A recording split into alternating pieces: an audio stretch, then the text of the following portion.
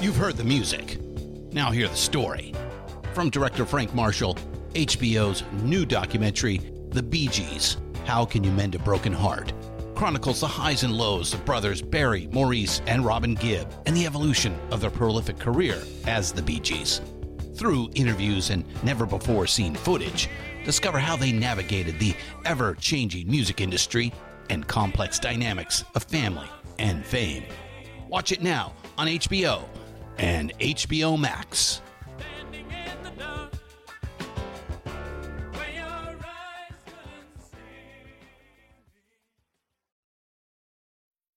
Hey, sexy. This is Pleasant Gaiman, rock and roll witch and culture maven. You're listening to Pantheon Podcasts. Ow.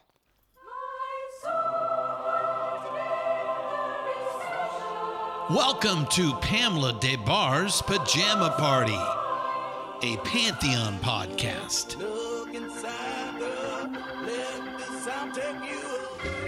Music,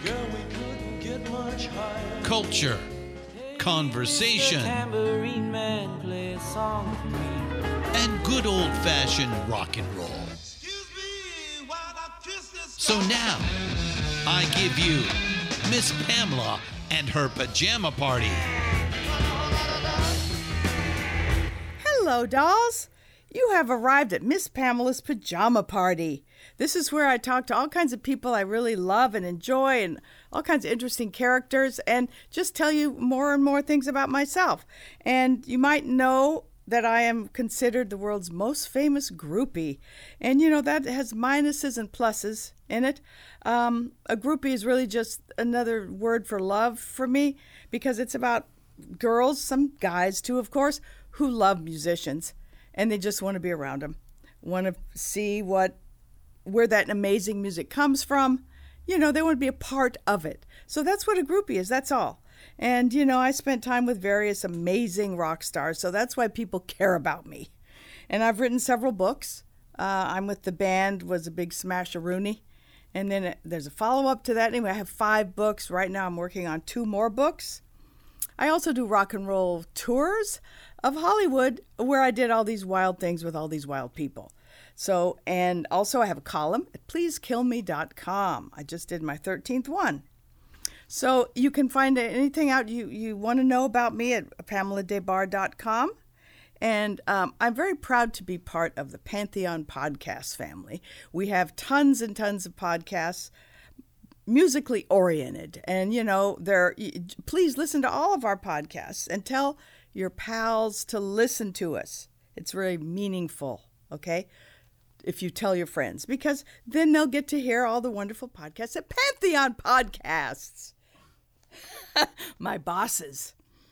Today's show is really, really special to me because the last 20 years I have been teaching, I really call it allowing people to write, because I'm not really a teacher. I just sit in a room, give girls prompts, they write about their lives, and then their lives change. I don't know how it works that way, but it does. So I've been looking forward to this podcast because I have several of my dolls, I call them my dolls, of course, several dolls coming here tonight to read some of the pieces they've written in class.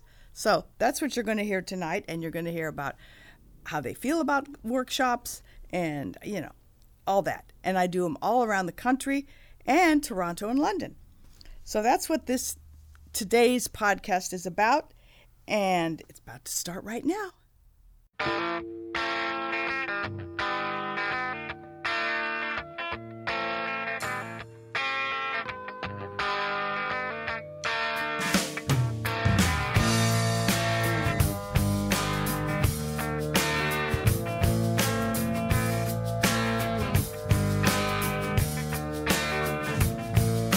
She grew up in an Indiana town, had a good-looking mama.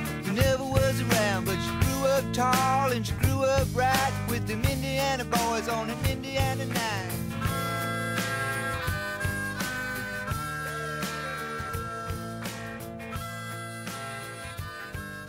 Hello, dolls. Boy, what a thrilling event this is for me tonight. I have been wanting to get my dolls to read their pieces from my writing workshop in LA.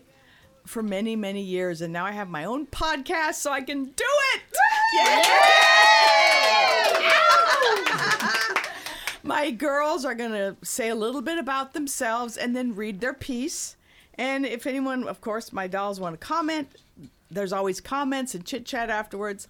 I have 9 of my LA dolls here tonight. Most of them, actually, are here tonight, which is such a thrill. We have class here every Sunday afternoon at 3 p.m. That's what we're doing these days. I've been doing it in LA for 20 years. Wow. Isn't that something? Wow. Yeah, and I teach all over the place, too. So we're going to start out with Linda Leather. Linda Leather. So tell us a little bit about yourself. My name is Linda Leather, and I've been coming to Pamela's class for almost 5 years now. Yay! I remember. Yay! Let's see, I come from Boston, and my era is early punk rock, late 70s and early 80s. I've lived in LA for 8 years now, almost 8 years, and I'm very happy to be here. And we are too, honey. Yes, girl. Tonight I'm going to read Memorable Holiday, about a memorable holiday. Easter, 1966. My family always spent holidays and vacations with other families with kids to buffer us from having to deal with each other. This Easter, we spent with another family at their summer house on Cape Cod. They had 4 kids, a girl my age, another boy, a boy my brother's age, and a bratty little boy, much younger. He must have been an accident. The other family also brought their dog, a Weimaraner, named Misty. The night before Easter, I rounded up the kids to put on a little show for the grown-ups where we were all gerbils, and I'd just gotten my first gerbil, singing and dancing gerbils. And then it was up to bed. The Easter bunny would be visiting that night. All night, I could hear sounds of things dropping all night long. I wonder what it was. Come morning, instead of a magical tableau of hidden eggs, we were all greeted by puddles of dog vomit everywhere we looked. Misty, the dog, had found every single egg and eaten them all, then got violently sick all over the house. I remember a photo my mom took of all of us kids lined up showing our empty baskets and looking severely disappointed. The dog was in disgrace, and ever since I've had a bad feeling about Weimaraners.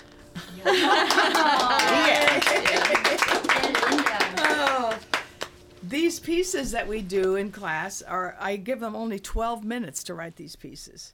And, amazing stuff comes out. It's mainly memoir related.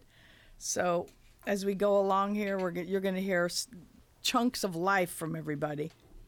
And so how did you guys feel that morning? I mean, was it a real bummer or was it funny? Oh, at first it was a real bummer. No chocolate. A disgusting bummer. Oh. But after a short time, we were all laughing and saying, "Oh, well, that's what those sounds were all night." Oh, God. Well, it's certainly a memorable Easter. Yeah. How old were you again? 11. Wow. Yeah. And you still believe in the Easter Bunny, Linda? No, but I believe in chocolate.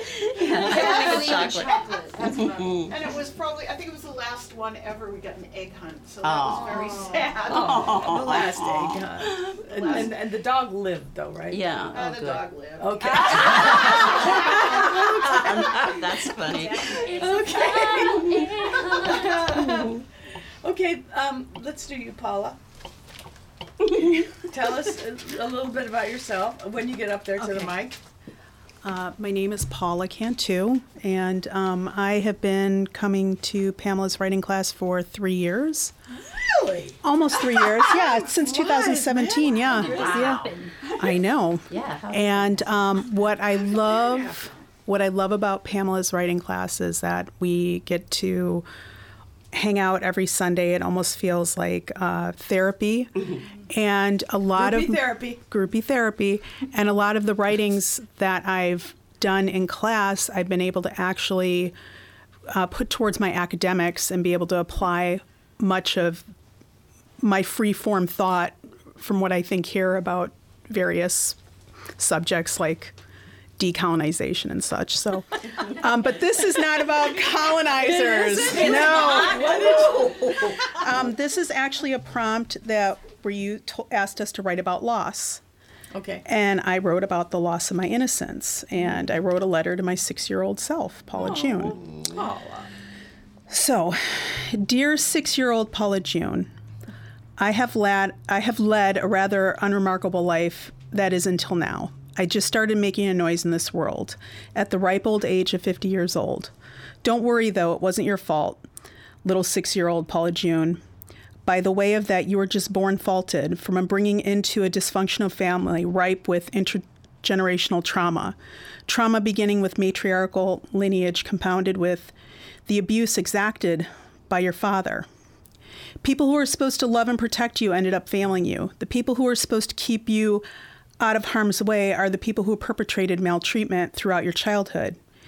You helmed towards failure, your future shaped by these dreadful events, and you almost never had a chance. Right here, right now, at this moment, I wholly choose to protect you, 6-year-old Paula, and to stand up for us, finally. So here we are today in the year 2019. This was last year. At 50 years old, and now we're making decisions based on self-care and worth. We're not formulating trauma-informed outcomes founded on the damage we experienced as a child and well into our adulthood. The dysfunction of our upbringing tornadoes through all of our relationships. Our grief delineates. It ebbs and flows in self-medication throughout the 90s and into 2004. Our sorrow transcends time and space, permeating each adult moment. Plied with plates full of guilt, shame, feelings of abandonment, we swallow down invariably. Grief and trauma are thieves of time, never allowing us to be fully present and sanctioned in the moment. We found ourselves spiritually, emotionally, and financially bankrupt.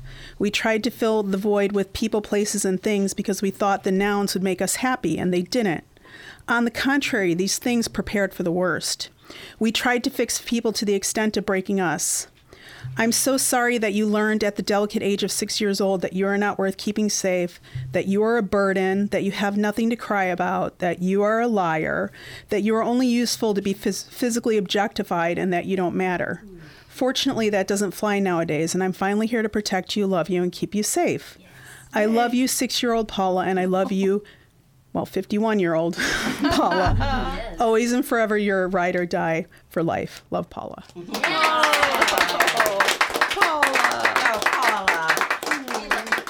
I love hearing these again. Yeah. I mean, these, every week we hear each other write 3 different pieces, and over the years, I mean, they accumulate, right? And plus the homework. Yeah, plus homework, too. Yeah. You guys could all write a book with what you've done in class here. Yeah, I mean, it's amazing. And it's several books now. Yeah, it is several books. And I'm thrilled to hear them again. I love the way you use the word tornadoing. That was incredible. Yeah. Wow. Thank you, Paula. Thank you, Paula. Anybody want to say anything else to Paula about that incredibly deep piece? It takes an incredible amount of very honest self-reflection to be able to look at all of the shit that you went through and still love yourself across all of that and reach back to that 6-year-old that you were and be like, I got you across this mountain of bullshit. Oh, and then to trust redemption. us with this. And to trust us. Yes, that's that's valuable. Yeah. That's another thing about the safety here. Mm-hmm. Yeah. It's a real safe place. Very important. And that is Pamela. That's what you create that. You create that safe space. I don't know how I create that. Because you don't judge. You do not judge. Yeah, and listen. Yeah, I really listen. That's why you're the best listener. You are. You listen to everything. It's but I love it. It's like getting a peek into your psyches, all of you, every week. It's thrilling to me. Aww. It is the best thing I've ever done, is to have Thank you. Yeah, it totally is. We love it. Okay, Allison. Wow, me. Yes, we're going in like we always do around Got it. Okay. Around the circle. What's up next? Okay. This was from a prompt Pamela gave us. Well, tell us about you, Allison. First about me. Yes. My name is Allison McLeod. I am an English professor at Pierce College. I'm a singer-songwriter. I have a kid, and I'm a member of this awesome group. And I have a wonderful husband, through which I met Pamela, who's working on a movie with Michael. My ex-husband. Yes, and hopefully you will all get to life. see it very, very soon. Yes. It's fantastic. I've seen it. I Yes. did it. You were It is right. really good. It's almost too good. Yes. Don't forget Marvin. I'm gonna forget. Oh, yeah, and my ex-husband, I found out I have so many, I've probably been in a room with all of these women before. Terry and I, Marvin Etzioni from Lone Justice, my ex-husband, father of my child, and He and I put a show on last year, and then I didn't realize it was her, so I wrote about Marvin. And That was a pretty wild night. In this group, people realize that they have friends in common, that they know each other's brothers. It's a very small, the groupie world, let me tell you. Yeah, it in was Los amazing. Angeles, it is like 1 degree of separation at most. one world, baby, Music, same thing. one love. And what are you reading tonight? I'm reading, I didn't want to do it, but I had to. Oh, yes. Love that. I didn't think I could do it. I'd been scared for too long. I felt sick to my stomach. My heart was beating fast. My adrenaline was surging and I felt in danger of fainting. That could happen. I looked for something to lean on. Breathe in. 1, 2, 3, 4, 5. Breathe out. 1, 2, 3, 4, 5.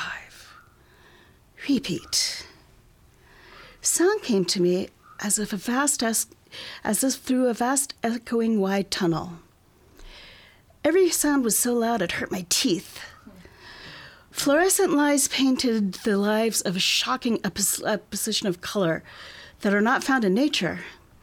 My hands were shaking, making it hard to find and put on the sunglasses I had been wearing for day and night for months. Count backwards in threes from 100. 97, 94, 91, 88, 85. My legs felt almost paralyzed, like in the dreams I have when I would try to run from danger, but my legs wouldn't obey my terrified mind. I walked like a Buddhist monk, noticing every movement of my foot, counting steps. 1 step, 1 step, 1 step, 1 step. I knew logically that no one knew what was happening, that they couldn't tell.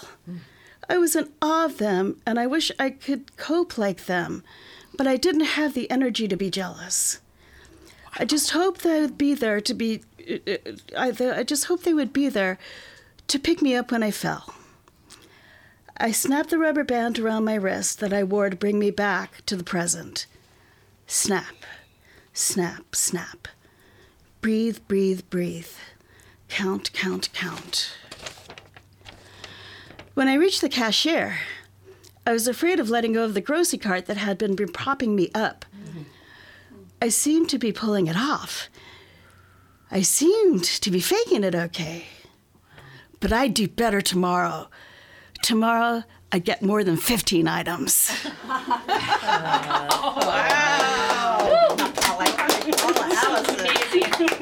It's so great to hear these again. That was so many people obviously have been through that, right? And that was feeling so of panic. Yeah, it How was long so well it takes. described. Yeah, Being afraid to go out. moment to You're in moment. like a telescope of time, and it's like was you are very focused on that moment. It feels deep like forever, and it's shit. like all you've done is like move a few. Yeah. far. I mean, went you to know the what? grocery It's- store. Yeah, it sounds like you're about to meet all 4 Beatles or something. Yes. But you're just trying to shop. She just got true. 15 that's another feeling entirely. To me, it sounds like agoraphobia. Mm-hmm. Yeah. That's, what it was. Yeah, that's what I. But I have to say, can I do a little aside? Yeah, of course, of I course. once met David Bowie. I was in a shop on La Brea Avenue, And I was so involved with what I was trying to buy. He reached over my shoulder, and I looked around, and it was David Bowie. And I couldn't say a word. And he said, "Carry on." Excuse me. And you said, "I physically can't." I said, "I cannot." 1 breath, 2 breaths, 3 breaths. We sound like a bunch of my son lives here with me. cackling hen and he party. often says, a bunch of cackling hens. he has to wear earplugs.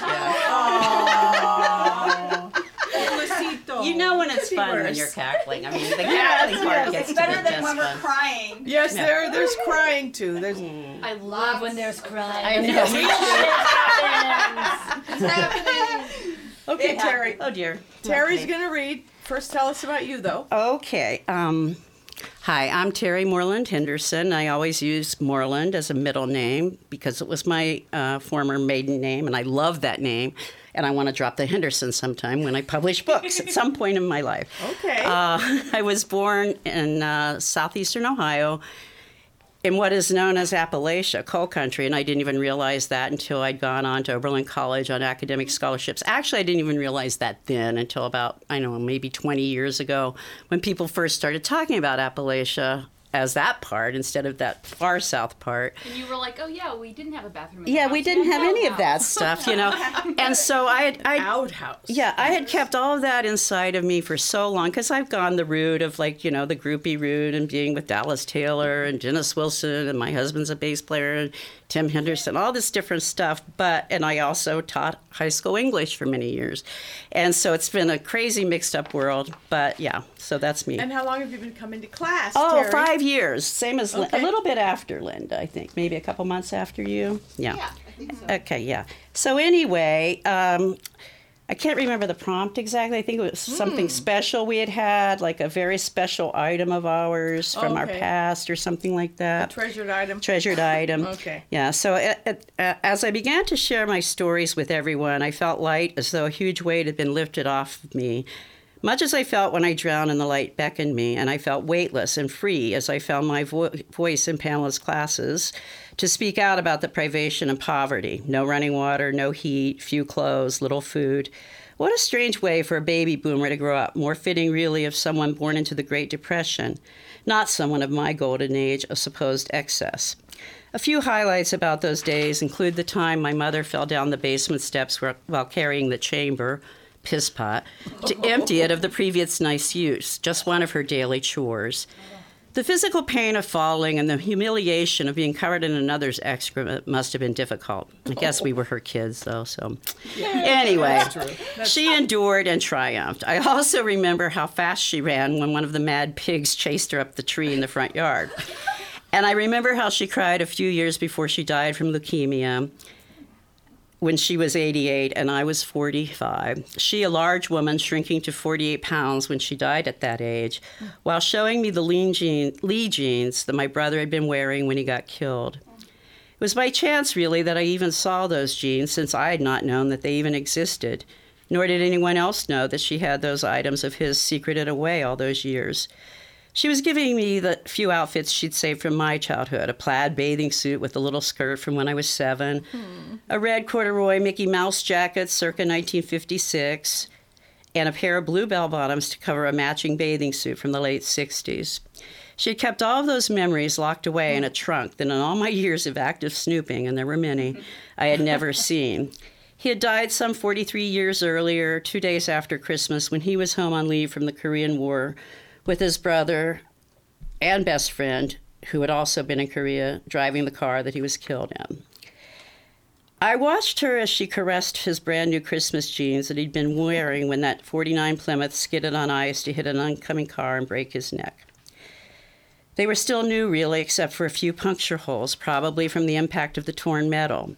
They had no blood stains like the rust-colored white handkerchief that must have been in his pocket and that she kept in a glass box, with an etched rose on top, a box that she kept next to her bed. She caressed those jeans as if she were touching her son one last time. I'm thinking of Kobe and his kids now, too. Sorry. So, yeah. Her silent tears were impenetrable. All those years later, how could she live with that open wound and the sorrow? And I wanted those jeans as my legacy to capture the feeling that I always had of being the caretaker, the griot of her stories, to be trusted with her memories of him, to somehow take his place, to help the sorrow to recede.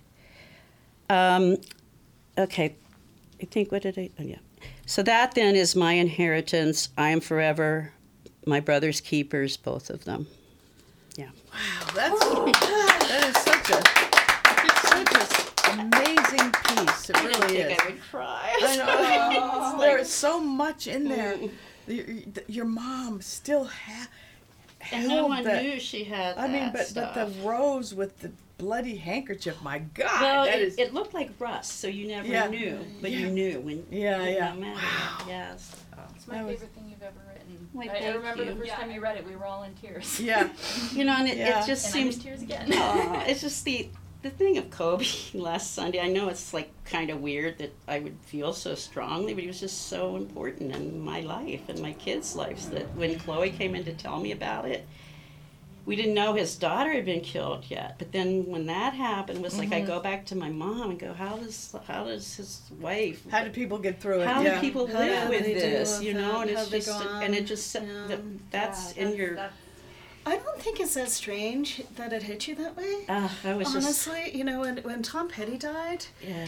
I was devastated Yeah. more than I And thought I had a right to be. Yeah. Well, you know, they mean so much to us, these people. When Prince died, I didn't think I could handle it, you know. And, you know, you know, my biggest worry is Dylan is getting old. I can't talk about it. I know. I mean, I don't know what I'll do. Well, I think of Kobe Of course, his mom lived to be 100, Wow. right? So I he guess will it's a probably part keep of us, going. you know? Yeah, it is Yeah. a deep, deep part of us. These people Bob that and Paul are I both think about the same age, and I'm Yeah. very upset. Paul is very healthy. Paul He is in McCartney great looks like shape. he's going to live forever. Okay. I think All of right. Kobe and Dylan as being on that plane where they're just way above everybody Yeah. else in their field. Yes. Yeah. So And of very course- alone and And- lonely. yes, kind of, and at you the can't same believe time. they're gone. I know. It's like, oh my God. Well, But anyway, isn't thank it you. That was amazing that beautiful. Kobe's helicopter pilot was reaching for the sky. Yeah, it's all like he was reaching for the But you sky. knew it was dangerous. He and his wife That- had a pact that they would never fly Yeah, in and the that's a- helicopter together. Oh, Yeah. really? Wow. Wow. But any So that flying one is of them would be dangerous. left. Yeah. Anyway, sorry to bring that up, but I even though I didn't know that brother, it was always like he was there. Oh, of course. But my mother never talked that about soul of your But- Oh, you brother. never She knew didn't. him? No, he was killed 2 years. That's why I was born. The, Yes. the I was negative born because he space died. of what he used to take up. It was a lot only 2 formed the years. loss- in the life of your The family. loss was felt your whole life. Yeah, and it was Kind of like a black hole. and all my other brothers Well, and you sisters. have written about that a so lot. much. So Now this is tell why me- I love her I because was she has gonna- allowed me to. I was going to say, these tell things. me how that feels to be able. Oh my God, express all Pamela! this. You cannot even imagine. I tried. Okay, I retired in 6 years ago, and I went to that other workshop. I won't say names, but I went to a workshop, and I felt like I shared it for the first time, and I felt like people didn't listen, and I felt shamed, you know. And I felt, so then I found you through Margaret, I think, and and then I came, and then I started. And it's just such a relief to be able to tell people I was poor. I mean, I was like up in academia, you know. It's like Yeah. I was like Another publishing. world, Those right? are the articles I did publish in my life were things about that, and it just was like, oh, I can fool everybody. You know, it's like I was cultural shock. You know, being that white hillbilly kid, but also being highly educated and all that other stuff. Yeah. It just has been difficult, but thank you. I mean that with all my heart. Quick I sidebar. love you very much. Thank you. Terry mentioned Margaret. Margaret is not here because she moved to Texas, but Darn Margaret it. is a hell of a woman. And Margaret, We if you're love listening, We love you so Margaret. much, Margaret. Come back. All of our love. Thank you for ever having been a part of this and for The bringing women, Terry. the women in workshop get very tight. Yes. I we mean, love- best friends taking, mushrooms together tight. What? Right? What? Yeah, we did that. We've done that in 2016 and also last Wow, that week. sounds like it'd be a lot of fun. We should do that sometime. Okay. And also hanging out cards at the Nicole. That was fun. at the Hollywood desk. Nicole's going to read. Oh, my. Okay. Okay. Nicole has been coming to workshop for 12 years, I think. Almost 12, yeah. Yeah. Hi, I'm Nicole James, and I have been coming to class since 2008, which is nearly 12 years. Yeah. And I have been coming as long as Brandy and Bambi, who you will meet shortly, both kicks in the pants, and I can't wait for you to hear from them. But the three of us have been coming since 2008, and I was very new to Los Angeles. I had just moved within a month or two when I started coming to this class, and I basically walked into my first class, walked out, and was forever changed. And Pamela's now, she's basically my dad. I am very close with my mom, but I because don't she have has a a good dad. mom, Yes, yes. I have a wonderful mother, but I do not have a father figure. I have a mom and a Pamela, and I'm extremely happy with those parents. So this is an assignment that Pamela earlier today asked if I would read one of my poems, because sometimes I get a little artistic itch, and I write a poem for class. In 12 minutes, by the way. Okay. This one was a homework assignment, so it was probably like 15 minutes. Oh. But this was one that Pamela specifically asked me to read because she loves it so much. This was from January of 2016, and the assignment was to write about what David Bowie means to us shortly after he had died. Whew! Yes, it was right after the before, right after. shrooms? That's a story for another time that Brandy and Sarah Stardust over here and I may have experienced. So this was the homework prompt was to write about what David Bowie meant to us, and I wrote a poem because I'm getting very emotional right now. It's January again. It's right around the 4th, I guess, anniversary of his passing. And God, it's just impossible to believe. I love him so much. So this was a poem for David Bowie. You were always like the cosmos. You were ever like a stone.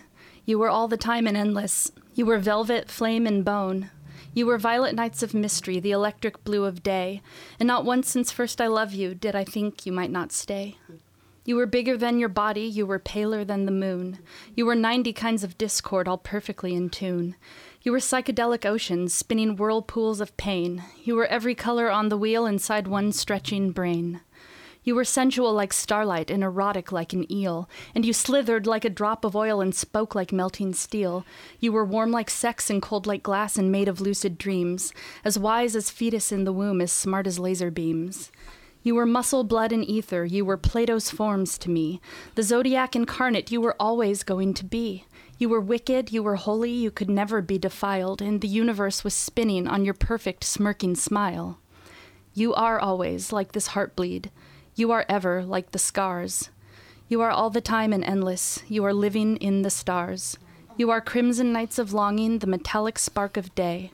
There will never be another, and you'll never go away. Wow.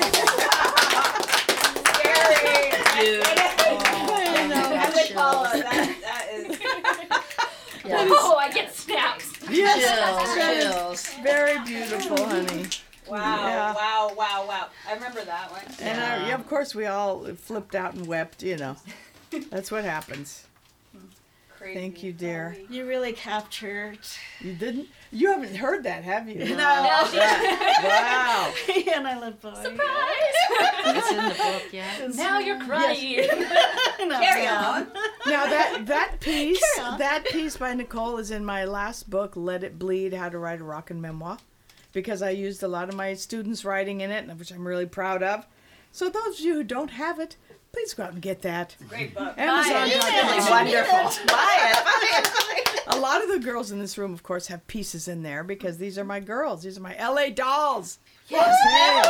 Okay. And I just want to add something about class here. I cannot believe the caliber of writing that Pamela elicits from all of us, given that this is not a critique-based class. We have discussion, but we don't have criticism. It's not about grammar. It's not about syntax. It's not about making every piece, publication perfect. The level to which I feel honor bound to do my best work in this class is insane just because everybody is so fucking good. And for that to happen in a class where we're not getting criticized or critiqued or picked apart, we just discuss and we listen. You're free to write what you want Absolutely. without having fear. And it has drawn out of me, I believe, some of the best writing of my life. And it's so rare for a writing class that seems like it would be so loosey-goosey to actually bring the caliber of work. Every single woman in this room and many that are not in this room have written pieces that stay with me, that have made me sob, that have made me laugh, that have just lingered with me. And I mean, I want to say I can't believe that happens in a class that is so loving and inclusive, but I actually can, because if you've read anything that Pamela's written, she's so good. Her writing is so evocative, so emotional, and so the pathos of her work is just incredible, and I think that she attracts that type of person to her. Yes. That's thank you, lady. Thank you, lady love. Like-minded kindred dolls, isn't absolutely. it? Yes. Because Call out. Well said, well said. Yes. It's not just here, it's everywhere you teach. Yes, I It's teach like, all over, and the same thing happens. It's just, although you guys, my girls are jealous in all the other cities because you come every week, when I'm in town. Can I just piggyback on what she said about the no criticism? Sure. Because that's the best part of it for me, and I think that's why people do share what we share with you. It's like, and the only time you ever said anything to me, and I forgot what, a long time ago, because I was maybe talking outside of, blah, blah, blah, and you took me aside. And as a teacher of many years, I appreciated that, because that's the thing the kids that I taught needed to have, rather than people just going, rah, rah, rah, rah, Well, and rah. Pamela, she gets to know us. She knows what we're comfortable with, and so she'll sometimes challenge us, like, I want you to write a specific thing, or I want you to not write about a specific thing. Like she figures out the ruts that we get in, and she will challenge us specifically to write something different. But it's very constructive, She's like George Martin. Yeah. Yeah. The creative competition in a loving way. Sir George Martin. Sir George Martin, yes. It's Sir George Martin she's talking about. Okay, Sarah. All right. Do you want to hear? You have to come up here, honey.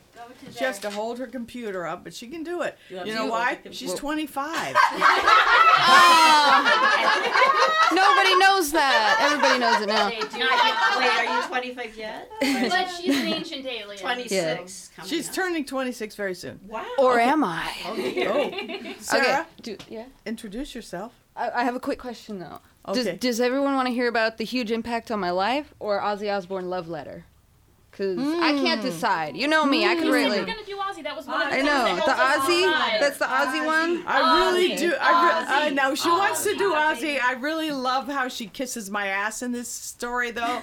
But that's okay. I mean, I can do it both. Ozzy is in this one.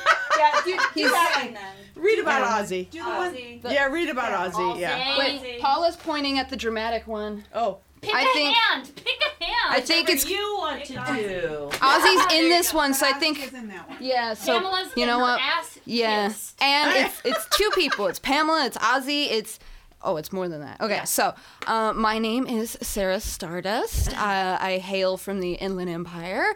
I've been coming to Pamela's class for 6 years now. Amazing. Yeah, Amazing, it is. Sarah. I love it. She was 19 when she. Oh my God! She came on my rock tour. I do these rock and roll tours of Hollywood. She came on my rock tour, and didn't I say something to you right away? Wow, you remind me of me back then, right? Oh yeah, yep. I got that. Yes, and I made. I hand sewed a little purse for you that I think you still have. I still have it, of course. Yeah, and so it took a lot for us to get here. Scroopy. Yeah, I am. Oh, and that's one of my titles. Among all the things that I can do, like author, I write my own magazine. I'm an artist. Yes. Jewelry. Twisted by Stardust. Is it all beautiful copper jewelry? Yes. Company, I do chainmail, copper lingerie. I mean, I do it all. Copper and found objects. She does this like very primal, beautiful, Bones. rustic, but also it's like rustic forms with organic shapes. And what Yeah. else? Your saga. Hollywood. Hollywood Oh, yeah, is she's writing a saga. Fantasy saga. It's a post-apocalyptic world from now where rock and roll culture is the only culture that survived, and there's magic, and there's, the gender fluidity. It's insane. Aliens, and time travel, like immortality. That's just that story. And she's a quarter of a century old. Anyway, okay, Sarah, read your piece. She does it in 12 minutes. I know. Some of those She does stories. it in 12 minutes. Yeah. And Pamela Disciple. That's also on my business card. Is Pamela Disciple because yes. That'll be on my gravestone. Pamela Disciple. Okay, Sarah. All right, this is my most recent assignment. He or she made a huge impact on my life. I was not social in my youth, and this is probably going to sound like a melodramatic story of self-discovery wrapped in a tortilla of emotions, but it's all true.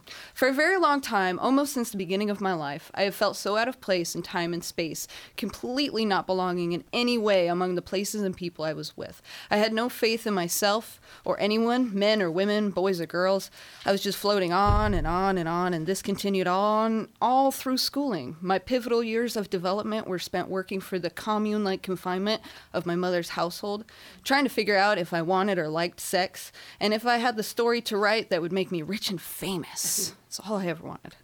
School and home felt like prison, with my younger brother as, wow, this was aggressive, as the abusive snitch to our mother warden. I love you, Mom, and I was just waiting for my sentence to end. The emotionally expendable inmate, hey, I was a little stoned, and I was writing really seriously. You're very stoned. I'm always stoned. She is always stoned. Yeah. Amazing. That's where, in fact, I get my gummies from you, don't I, dear? Yes. Okay. I'm Dr. Feelgood, thank Allegedly, you. quote unquote. It's legal. Hey, it's legal. Legal. This is California 2020. Snap, snap. For 2020. Honey. Okay, go back to your story now. Okay.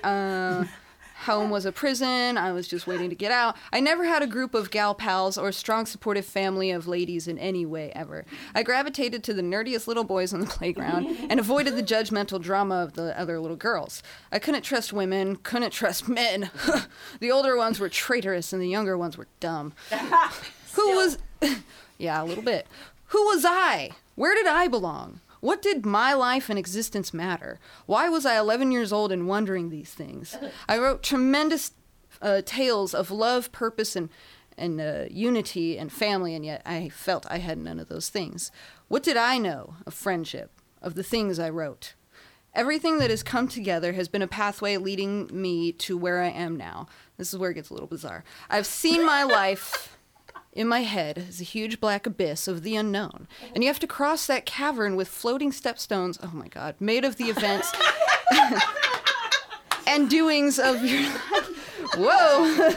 Hey, I get that a lot. The friends you meet, the enemies you defeat, the journeys you complete, they all come together to form the pathway over the great abyss. And the key to that pathway was a man who made me reconsider giving up. This is where he comes in. Ozzy! Love of my life made me feel like someone got it, capital IT, like someone heard me, or maybe the universe did, or maybe it was me who was getting it, whatever it fucking is. I heard his voice, and it spoke to me in ways one doesn't hear. I felt like I could care about something. He was the beginning to my real life as I know it. Ozzy made me feel like I wasn't suffering alone, as silly as it sounds. Through him, I lived long enough to find her, Miss fucking Pamela. Yes. Love of my life in the woman sense. As I say many times, she brought me home. Gods forgive me and mother forgive me for saying it, but I often find myself wishing that I really was her daughter or wife. I could swing either way. Truly. I could go either way. Yes, we could do both at the same time. It's all cool to me. That's a little Greek to me. Twincest. Sorry, I read a lot of Freud when I was young. Greek and Freud. Okay. It's a lot. For the first time, I was able to be among women and not feel like a total alien. Talking about class now. Yes. Those I was related to, my blood relatives, were in the rooms next door, yet I always felt eons away from them, like I still am. but being eons away from them brought me to where I was always supposed to be. My whole point is that all of you have impacted my life. Yes. You are my people. This is my family, and you changed my life. I searched my entire youth, or if you prefer childhood, to find this wavelength, like trying to tune the radio to that clear channel with the one song coming through that you really want to hear. And then when you find it, all the bad things disappear and you finally feel here. Yes. Sarah. Thank you. She really did do that in 12 minutes. She did it in right 12 over minutes. There. Yeah. She has a time turner that she got from Hermione Granger that allows her to write 3 times the volume that any of us can write in 12 minutes. I know, it's really incredible. She has an entire chapter when we have maybe a paragraph. Right. She types really fast. Well, she's got Yep. rapid fire brain. She's a very young girl. Yeah, that too. It's Well, incredible. she also lives in another dimension. Yeah, she does live in Hollywood. Not only do I come from another Hollywood. dimension, I live in another dimension. You do live in And you Hollywood. don't feel like an Sarah. alien here because we're all aliens and we Exactly. think that it's normal. Yes. My thoughts exactly. Okay, We have Michelle. found the mothership, and Pamela is our leader. Take me to your leader. Oh, she's right over there. Take me to your leader. Like 6 feet. Okay, I love you, Michelle. Pamela. But you know what? It's kind I of like love we you are too, all sweetheart. teenagers again, even if I'm approaching 70. You know, it's like I get to be with people who are 40. What? Yes, I'll be all 60 different ages. I'm going to be 67 in July. Oh, God, That's you're what not I'm approaching 70. 70. No, but that Oh my goes back to goodness. that thing where the people who come into Pamela's orbit and who stay in class, it's like It doesn't Pamela matter what age you are. Doesn't You're like kick timeless. people out or like tell people like, oh, only you can be here, whatever. It's like only the people who are meant to be here stick. Yeah. And Yeah, that's why it's some so of us true. have been coming And we for are over a timeless, decade, is and what I'm why trying some to of us say. have. Mine all turns Anyway, out yes, together. all You never know. ages. Yeah. Listen, I have Narnia from House. 18, Narnia. which is Narnia the age I House. allow, from 18 to almost 90. Some of my Yeah. and there's no difference because we're all one creature. We are all the you know? same. Yeah. In many ways. Anyway. Okay, Michelle, Hello. Hello, Michelle. tell us who you are, dear. I'm Michelle, and I online have chosen to go by Michelle Miles Gardner, which sounds very obnoxious. But when you Google things, you only find me if it's Michelle Miles Gardner, so that is what I go by. And And you wrote your first book recently. and you're writing your second one? I published my book last year in 2019, and Pamela was in this group. Was a huge inspiration and huge motivator Yes, to girl. get my work out and done and keep writing, and I appreciate that so much. And I think I was thinking, whenever Let It Bleed came out, and I went to your book signing, right after that I started your class. Yeah. So Yeah. what year was that? That was 2017? like yeah. It had to be 2017. Yeah, it was 2017. Yeah. Yeah. Okay, Yeah. so 3 years. Yeah. Okay. Oh my God. Then Linda, I think we've been coming longer. We're ages. Ages. Yeah. You started coming while I was in Alaska, right? Yes. Yeah, that was 2015. So that was We've 5 been here years ago. 5 years. Yeah. 5 years. She said I came that. right before Yeah. you. Yeah. And Okay, Let It Bleed Michelle. was the first time I ever met you. Yes, yes. So this piece, I did publish a book in 2019. It's called Craving Normal. It's a story collection, nonfiction, and this is actually one of the stories. It's called Peppers for Breakfast. 1985. I was broke. I drove an old Audi Fox that often broke down, leaving me stranded on the 101 or 405 freeways. It didn't have reverse, so I needed to get out and push it out of parking spaces, even if I was in high heels and a mini skirt.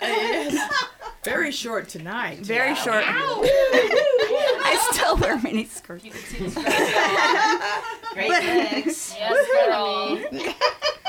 But She does. That fitness class she takes. Oh. That fitness, I didn't forget. Oh, I want to take that Orange fitness Theory. class. Thank you. Okay, sorry. No interruptions. That's a rule. Okay. It's too late. Okay, but a girl's still got to party. And what's life without dancing? So if it meant driving my unreliable rickety heap of metal all by myself late at night from the San Fernando Valley through the frightening, derelict, and empty streets of downtown Los Angeles, I would. That's where the after-hours nightclub called Power Tools was. It was the happening scene, an oasis of hipness inside the once elegant, now dilapidated 20s-era Park Plaza Hotel. After leaving the decay outside, I walked through the hotel's entrance, climbed up the ornate carpeted stairway under a massive chandelier, and made my way through Gothic arched doorways decorated with intricate swirls of black wrought iron toward the ballroom. The faint, pulsating sound of music grew as I neared Power Tools. The elegant past slid away when I entered the dark ballroom, highlighted by neon graffiti and colored light splashing on the walls. Cigarette girls in tutus and bustiers walked through the gyrating crowd. Go-go dancers in cages were grooving as the room pulsed with music, new wave, punk, funk, and hip-hop, whatever made us move. People with serious expressions danced away their fears and stress under a haze of cigarette smoke while influenced by intoxicants. After hours of releasing tension on the dance floor, I left the pulsing music. Standing at the top of the steep hotel stairs, I opened my purse to get my keys. 2 amped guys who looked to be my age scrambled my way. One with long brown hair was practically bouncing toward me. Hey, where are you headed? Oh, crap. What do they want? To the valley. Oh, man, would you give us a ride? His friend nodded like a puppy dog and put his hands together in prayer. Please? I blew out a breath of exasperation. Yeah, sure. Did I just say that? As I was driving toward the valley, the 2 scrappy dudes informed me that they lived nowhere near the valley. They lived just off Fairfax in L.A. Hey, let's get breakfast, the long one said, bouncing in a seat beside me. From my back seat, the other one shouted, Cantors! Yes, Cantors. What? No, I'm tired. The next thing I know, I'm at Cantor's Deli, sitting in a booth across from the pair of spazzes as they shoveled eggs and hash browns into their agitated faces. I watched these street kids and wondered how I got talked into driving so far away from my Reseda apartment and mentally berated myself for being easy to manipulate. With annoyance, I tore my teeth into my cream cheese slathered everything bagel, which is all I could afford. Once their plates were clean, the 2 intense and hyper dudes popped up from our Cantor's Deli booth. Thanks for the food! They hurled themselves over the booths and vaulted over chairs out the front entrance onto Fairfax. What the hell? No! I am broke! I yelled, causing strangers who could afford their meals to look my way. I scraped together the cash to pay for my bagel and the scruffy thieves' meals. Okay, cut to 2014. I'm curled up on my couch with a musician's autobiography. I flipped through the photographs. Wow, there's a picture of the musician with his go-go girlfriend at Power Tools. The photo's dated 1985. That's when I began going to Power Tools. I flipped through the pages of those years, 1985 to 1986, reading about the musician's heroin addiction. It was so bad he took his girlfriend's sister's bike to pawn for drugs. He also took his friend's toaster oven to buy dope. He didn't have a car. He was sleeping on friends' couches and squatted in empty buildings. Then I began reading from the beginning. On page 82, the musician wrote that he and his bandmates had perfected, I'm still choked up, something they called dining and dashing. Oh, no. where they'd eat and run without paying at places like Cantor's. No. Usually Cantor's. No. That is so rude. Say what? Wow. I reread that last paragraph, trying to mentally digest what I just read. Holy crap! I said as the book I'm holding Anthony Kiedis' autobiography, Scar Tissue, Yep. They did it all the time. slipped from my fingers and landed with a thunk in my lap. It was them. It had to be them. It had to be Anthony Kiedis and Flea of Red Hot Chili Peppers, the hyper dudes who left me with Cantor's breakfast tab after asking me for a ride. We all hung out at Power Tools during the same time. They didn't have a car. They had dined and dashed at Cantor's often. It had to have been them. Being new to the LA music scene at the time, I wouldn't have known who they were. Later, I read that they got their first big recognition from LA Weekly for Band of the Year in 1986. Got their first big money in 1989. But until then, 1985 and 1987, they were broke. In Kiedis' book, he admitted to being a hustler, a con artist, and a scammer. And I do believe he hustled, conned, and scammed me for a ride and a meal. Decades after the Cantor's incident, while owning a home-based pro audio business, Flea became one of our clients. Sometimes he'd call our house. If only I'd read Anthony's book sooner, I could have answered the phone and said, "Yeah, Flea, I think you owe me breakfast." Thanks, guys. Anthony Kiedis, motherfucker, listen to me. Number 1, big fan. I love your work. Number 2, you owe this woman a Cantor's meal. I am not even shitting you right now. You know where to find her. It's through Pamela. You owe her a meal. Oh, boy. Also, I just want a show of hands of who has a story that begins "Next thing I knew, I ended up at Cantor's Deli," because I think it's literally everyone in this entire room. I had a weed lollipop. Next thing I know, I was I started going there in 1966. Lisa Cantor cuts my hair. Thank you, Lisa. You do a beautiful job. Thank you. Yes. All right. That was Any relation fantastic. to the Cantors? Yeah, the wife of I remember when you Mark first told me. Okay. Wow. Great job. Okay. I remember that all right. so much. Yeah. Brandy, who is our most amusing writer. Let's face it. She's an alien from outer space. Yes. She gets a lot written to. She amazingly grew up in a pawn shop and writes about it a lot. We're always trying to get her to write a book about it, and she will one day. Well, I'm unemployed, so I can now. Yeah. Oh, What? Are you Unemployed. really I'm gonna unemployed. do it?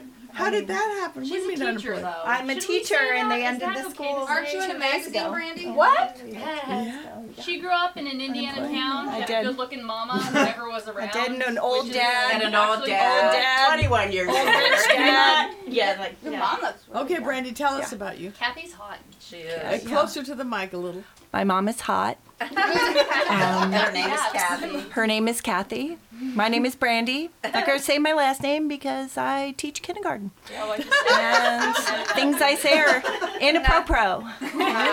Such as I have a dog named Bucket, and why I named him Bucket, so I can say come Bucket. Come bucket. And he's 65% wiener. I measured him and made a ratio, so that's real math. Brandy's mind and life and persona are also 65% weed. I mean, I love wieners. Okay, Brandy. So anyway, What are you reading tonight? I'm reading a rant about something that pisses you off. Okay, this was the prompt. Something that pisses you off. Something Okay. that pisses you off. It was 1993, and I was 16 and working at my parents' pawn shop. It's called Cash, Indiana. I was staring out of the window at the Walmart next door, toiling away. The newness of it, a plethora of shopping delights in this 1990s strip mall. It was a desert oasis of landfill junk to fill the void in people's lives, and I was stuck working here until 6 p.m. The pawn shop was dead, and I was bored. I had just sent the new guy to get some lunch. I was enjoying the reverie because he smelled like cool water cologne and thought he was some kind of R. Kelly pimp in his khaki pants and purple shirt, which were probably from Walmart. He kept calling me baby girl and telling me he could teach me a few things. Maybe he meant knitting or how to wear 809 gallons of man perfume. Also, he couldn't even figure out the computer system, and he was like double my age. So I was doing all the pawn loans anyway, so I sent him to get me €1 and some pink lemonade. I gazed at the clock. 57 minutes had passed. Where was this dude? More importantly, where was my €? He was probably out listening to Big Pun and hitting on anything with a hair weave and a hole. All the while dousing himself in cool water cologne like Santa eats cookies. In walks this dude carrying a vacuum. I think, oh, I hate to pawn vacuums. Who knows what's lurking inside there? They are the unholy vessel for all of the person's carpet paraphernalia. This dude was straight tweaking, too. He was shaking like a cracked out leaf. He says, "Where's Jan?" Jan is the manager of the store who told me once that her husband liked to fuck her from behind while she was just trying to win at Super Mario World 2. Oh, wow. She was in her 50s somewhere and chain-smoked vagina slimes. Sucked down cappuccino. Vagina slimes? Like Virginia Slims. But they're really vagina slimes. Vagina slimes. Anyway, she also sucked down cappuccino like it was going out of style and was shadier than a $3 bill. I replied to the man, "Sorry she's not here. Can I help you?" Vacuum man was like, "I don't know you." So I was all like, "I'm Brandy. So you do now." He seemed to think this one over and was like, "I need to pawn this mug," gesturing toward the vacuum. I thought, a vacuum is not a mug. I looked the vacuum over. It was covered in dirt like a cirrhosis haze and smelled like rancid Dorito feet. The word Hoover echoed in the dirt along the front of the vacuum like a forgotten whisper to nowhere. "Sorry," I said. "We can't take vacuums." He then asked for Jan again, saying she would hook him up. And before I knew it, he was plugging the thing in to show me just how good his vacuum could suck. Jesus Christ, I just want my €, I thought. And just as he was firing up the vacuum, about a pound of fur and hair and gray matter exploded all over the counter, the floor, and my feet. We can't take that," I said. The dude then turns the vacuum over and is like, "Oh, there's just a bit of carpet stuck in this here mug. I'll clean it." I just looked at him. He then grabbed a screwdriver and starts to peck away at the vacuum like a mother bird feeding a vulture. This causes the whole vacuum to fall apart. And what pops out? A dead mouse. And its whole family locked in a silent scream. Well, there goes my €, desire, I think. I just look at the dude. He then is like, "Well, you're a bitch anyway. You broke it. This here vacuum worked perfectly at my house. I can't take it anymore." And I think, yeah, I used my Jedi mind powers to beam a dead mouse family in there just so you can't have $15 on pawn. Those are for sure my life goals. I then look at him again. He glares at me like I am a Pop-Tart, and he wants to burn me up in the toaster. I feel bad, so I ask, "Is there anything else you have to pawn?" He says nothing, and I think, well, I guess that's over. But then he grabs the candy bowl off the counter and dumps it on the dead mouse family. I think, well, I guess a dead mouse family would want a candy burial. He then rips the cord out of the wall and pulls his vacuum remains out the door, screaming, "I'll be back when Jan is here." I stand there and look at the dead mouse family covered in cheap dollar store candy that Jan insists on buying. And I think, damn it, I sure do hate when some customer comes in with a dead mouse vacuum. And all I want to do is eat a €, and the new guy probably isn't ever coming back anyway.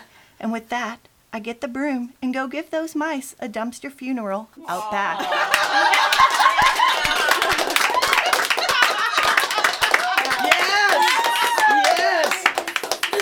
She's always the best. I know. Metaphors and similes. No, I was just going to say that. A The silent metaphors scream. and similes that come out of this woman, Brandy is you will Frank never Zappa. hear again and never heard before. He lives I in don't. her I brain. can't. No, he is inside of the brain of her. Yeah. And every That week was we so get funny. treated to this. Are we Yeah. lucky or what? Do you see what the fuck I never I heard hate about the that. talent in this room? I never Yes. heard that before. Is that? I think Brandy already has a Yes, whole Brandy book. already has Season it. Is that Okay. All right. I'm always having to calm everyone down in class in LA. You get very excited. And it totally works. That Okay. piece is in a magazine. Now we're going to have Bambi Conway. She's going to read one of my favorite One of piece ours, hers. yes. Yes, We one of all the- love it. This is not that there is a competition, but I would say this is one of the top 5 most legendary pieces ever written in Pamela's class. Okay, tell us Okay. about you, Bambi. I'm Tell us. Bambi. I grew up in LA. I was like a rock and roll kid. I, was a teenager in the 70s. I got into punk rock. And then later in the 80s, I got into a band. I played bass in the Pandoras. It's About Time, Pandora's version. Later, I was in a glam rock band called Feline, and I played with Mad Monster Party and the Solipsistics. And yeah, I was really into that whole hair metal scene in 1985. And the story that I'm going to be reading is just all about that time. It's evocative. It's a microcosm. Okay. Okay. In 1985, I was in an all-girl glam rock band called Feline. We shared a rehearsal space with Guns N' Roses and often played gigs with them. They weren't rock stars yet, but I knew they were gonna be. I used to tease Axl and call him a rock god. He shyly told me that embarrassed him. He had 2 sides to his personality. He was either a crazy wild man or a perfect gentleman. I had the hots for Axl, and I was a bit in awe of him.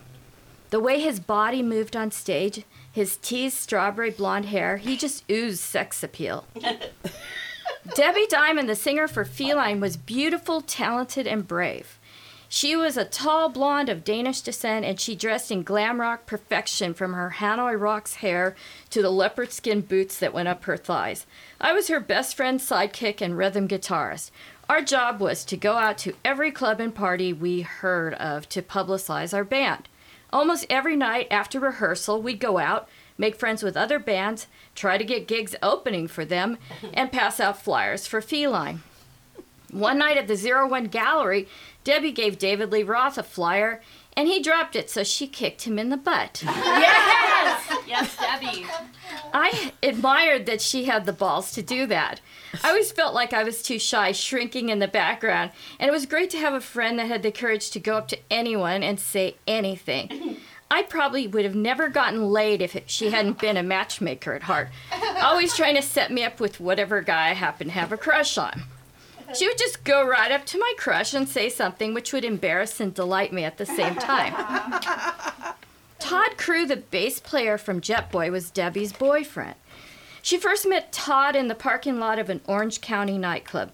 Normally the bold one, Debbie was suddenly uncharacteristically shy. Awestruck by his gorgeousness, his long brown, unruly hair and tiger tattoo running down one of his muscular arms, we both stood there staring at him while trying to remain cool. I had to threaten her to go talk to him, telling her that I would go for him if she didn't. Izzy from Guns N' Roses overheard us and introduced her to him. Debbie and Todd had a sweet but tempestuous romance. He was your typical rock and roll bad boy, always a little too wasted and out of control. I remember Todd flying back from San Francisco and presenting Debbie with a red rooster feather boa after one of their fights. She was furious that he had seen an ex-girlfriend up there. Todd was trying to convince Debbie that he didn't cheat on her. I only put it in for a second, he claimed. No! Bands from out of town often stayed at the Franklin Suites in Hollywood. It was the kind of hotel that didn't care if you had an all-night party. After rehearsal one evening, we were hanging out at one of those parties in Kix's hotel suite, along with all of Guns N' Roses and Jet Boy. During the party, the bass player from Feline and I were discussing how sexy Axl was. We were talking about the times we were practically drooling over the sight of him. When he wore those leather chaps with the bondage-style leather thing covering his crotch, his butt cheeks bare. Debbie knew I lusted for Axl, and she also knew that I would never have the guts to tell him.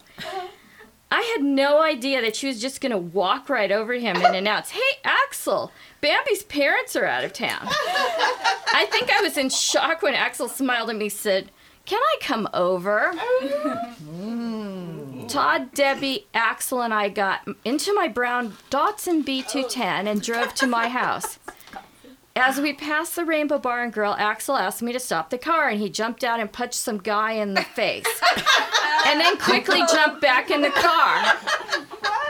As I sped away, I could see a dazed hair metal dude in my rearview mirror yelling and shaking his fist in the air. Next, Axel calmly asked me to stop at Warehouse Records in Westwood, which was near my house, so he could get a job application. My hot pink and purple bedroom had a lot of interesting clutter. On my desk, I had a glow-in-the-dark skull from Disneyland, a glow-in-the-dark rosary from a thrift store, jewelry, knickknacks, crystals, candles. Axel spent some time looking through my stuff before sitting down on my purple fake fur bedspread. He picked up an arrowhead and wrapped a suede string around it, creating a necklace, and he gave it to me. It felt like such a special gift, even though he had given me my own arrowhead. We started kissing and got under the covers, still wearing all of our clothes. We're facing each other, and I was just gazing into his eyes, just wanting him so badly, feeling his arms around me. His skin felt so soft and warm. Still too shy to make the first move, I was elated when he asked, "Do you mind if I take my pants off?" That was Axel, always the gentleman. I awkwardly replied, "No, I don't mind. Do you mind if I take mine off?"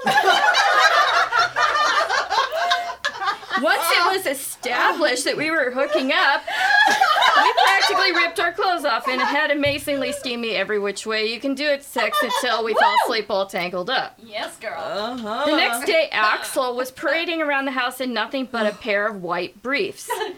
He raided the refrigerator and microwaved a Trader Joe's cheese enchilada. And afterwards, he joined us in the living room and sat down on the goldenrod yellow velveteen sofa and said, "Hey, you guys, I have to fart." And cut a loud one. Oh. Wow. Debbie freaked out. Oh my God! Debbie spoke loudly, emphasizing each word. "I can't believe you just farted in front of me. No guy has ever farted in front of me in my life." Axel said, "Oh yeah? Well, here's another one."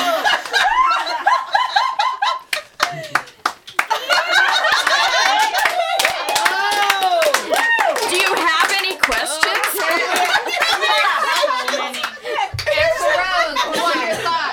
Here's another one. questions? No, here is another one, okay?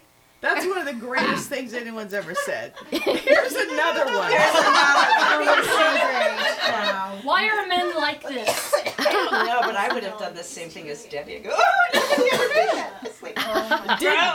Did he lift up his hip? Yeah, he kind of lifted up his butt.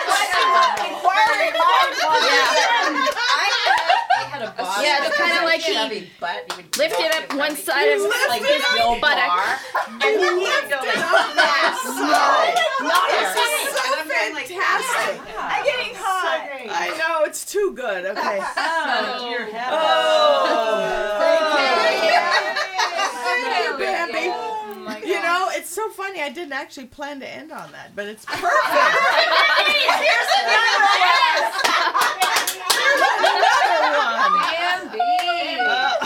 And that often happens. Oh my goodness. She said, "Do you have any questions?" No.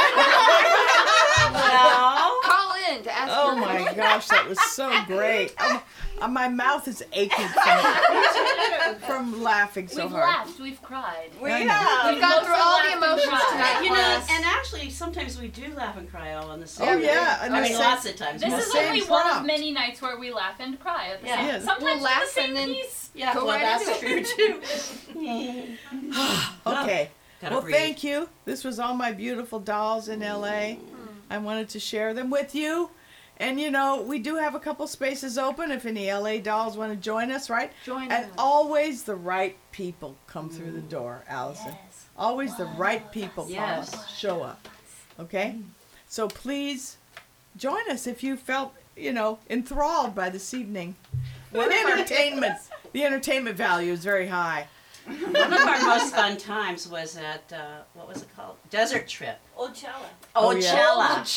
And when we saw Pamela's picture there in the Picture photo of her with gallery. Keith Moon. Oh, You yeah. and Keith Photo Moon. house. Yeah, it was one of our first big field trips where we all kind of met. Yes, we all hang out. In case We you all haven't hang out and figured do this other out, things. it's not just a writing group. This is a family. This is summer camp that family goes on affair. forever. Yes, Slumber yes. It is, parties. you can't and- get rid Slumber of party, these all people of it. if you wanted to. They are like herpes. They keep coming back. It's herpes you Only in can a nice, good, sweet way. Promise. Okay. Yes. But it's sort of like your GTOs that you carried Yes, it on kind of is throughout. It kind of is like makes me Girls feel Together like I'm a outrageously. GTO Yes, too. it We are girls. We is. are together. We are outrageous. And it's kind of like group therapy. It too. really Yeah, is. it Each other. Oh, it is. It is. We make Anyway. lifelong friendships. We talk about things that we have never felt comfortable talking about outside the circle. Right. In the circle, so many positive life changes get made. So many creative I decisions remember get made. being in So many fun Or just run things something. happen in other places, like last weekend at Joshua Tree. Oh, Yes. It's You like guys all are three. awesome writers that have already Yes. upped my game. And are you? And are you? Yes, they up each other's game, absolutely. Up Not yours, that it's competitive, everybody. because it isn't. No, It's not competitive. But it's It's- just inspirational. And as English teachers, we both think you're the best. I mean, and as Danny's I know, a teacher, I'm always Margaret amazed was a by teacher. that It's people like, think. I'm a teacher. Hello. I know, I said that. I said Brandy's Brandy's a a She teacher. said that. I did donuts. I don't have. I got some. Okay, we could go on forever, but I have to say goodnight. It's been a kind of a long podcast, but it was wonderful. Thank you so much for coming tonight, my dolls. I love my Thank dolls. you, Miss Pamela, for being the Thank you, instigator, Pamela. the officiator, the person who brings us all together and has changed all of our lives for the better. Every single person in this room, the many people in this room's lives have been changed beyond recognition for the better because of this Exactly. woman. So thank you so much. Patron saint. I love you from the bottom of my heart. Seriously, my kids, they see it. They see Really? the change in me. They love it too. Well, thank you for listening again, dolls, and I will see you next time. See you next time. That was fun. I know. She's got a smile that it seems to me reminds me of childhood memories where everything was as fresh as the bright blue sky. Now and then when I see her face, it takes me away to that special place. And if I stay too long, I'd probably break down and cry. Whoa, sweet child of mine.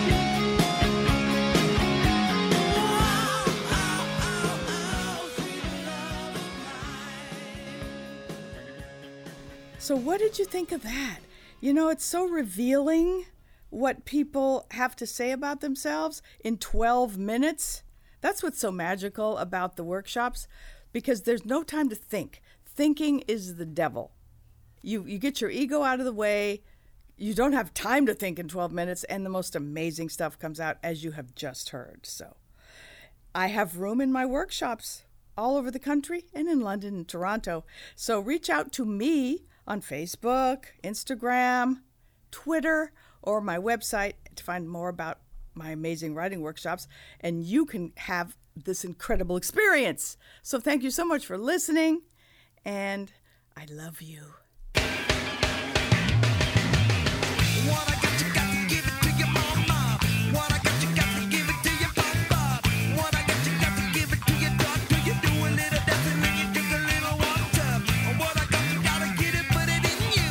What I got, you gotta get it, put it in you. What I got, you gotta get it, put it in you. Feeling with the feeling, don't stop, continue. I realize I don't wanna be a miser. Confined with sly and be the wiser. A young black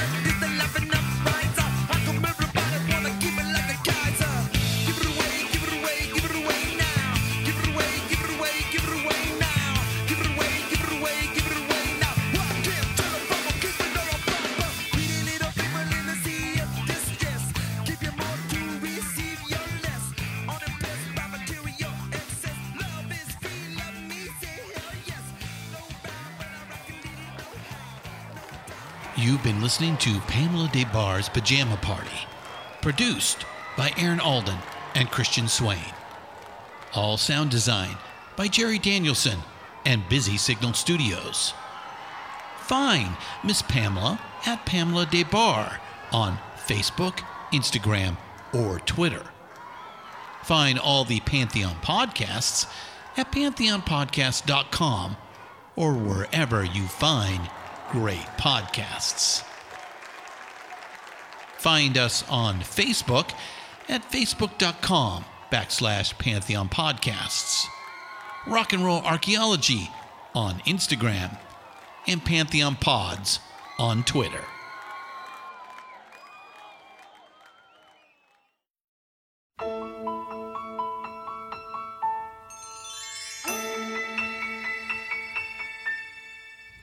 January 1978.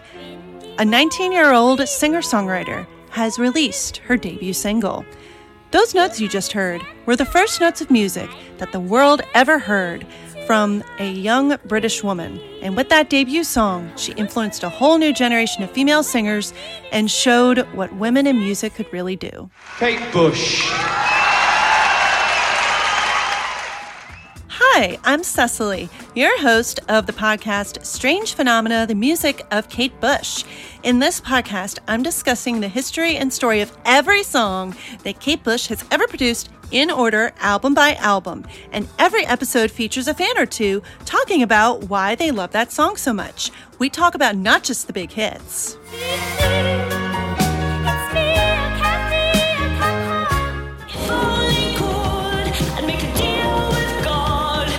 But also the B-sides and her collaborations. Go under the ivy. So come join me on a journey through the extensive catalog of the one and only Kate Bush. Available now wherever you get your podcasts and a proud member of the Pantheon Podcast Network.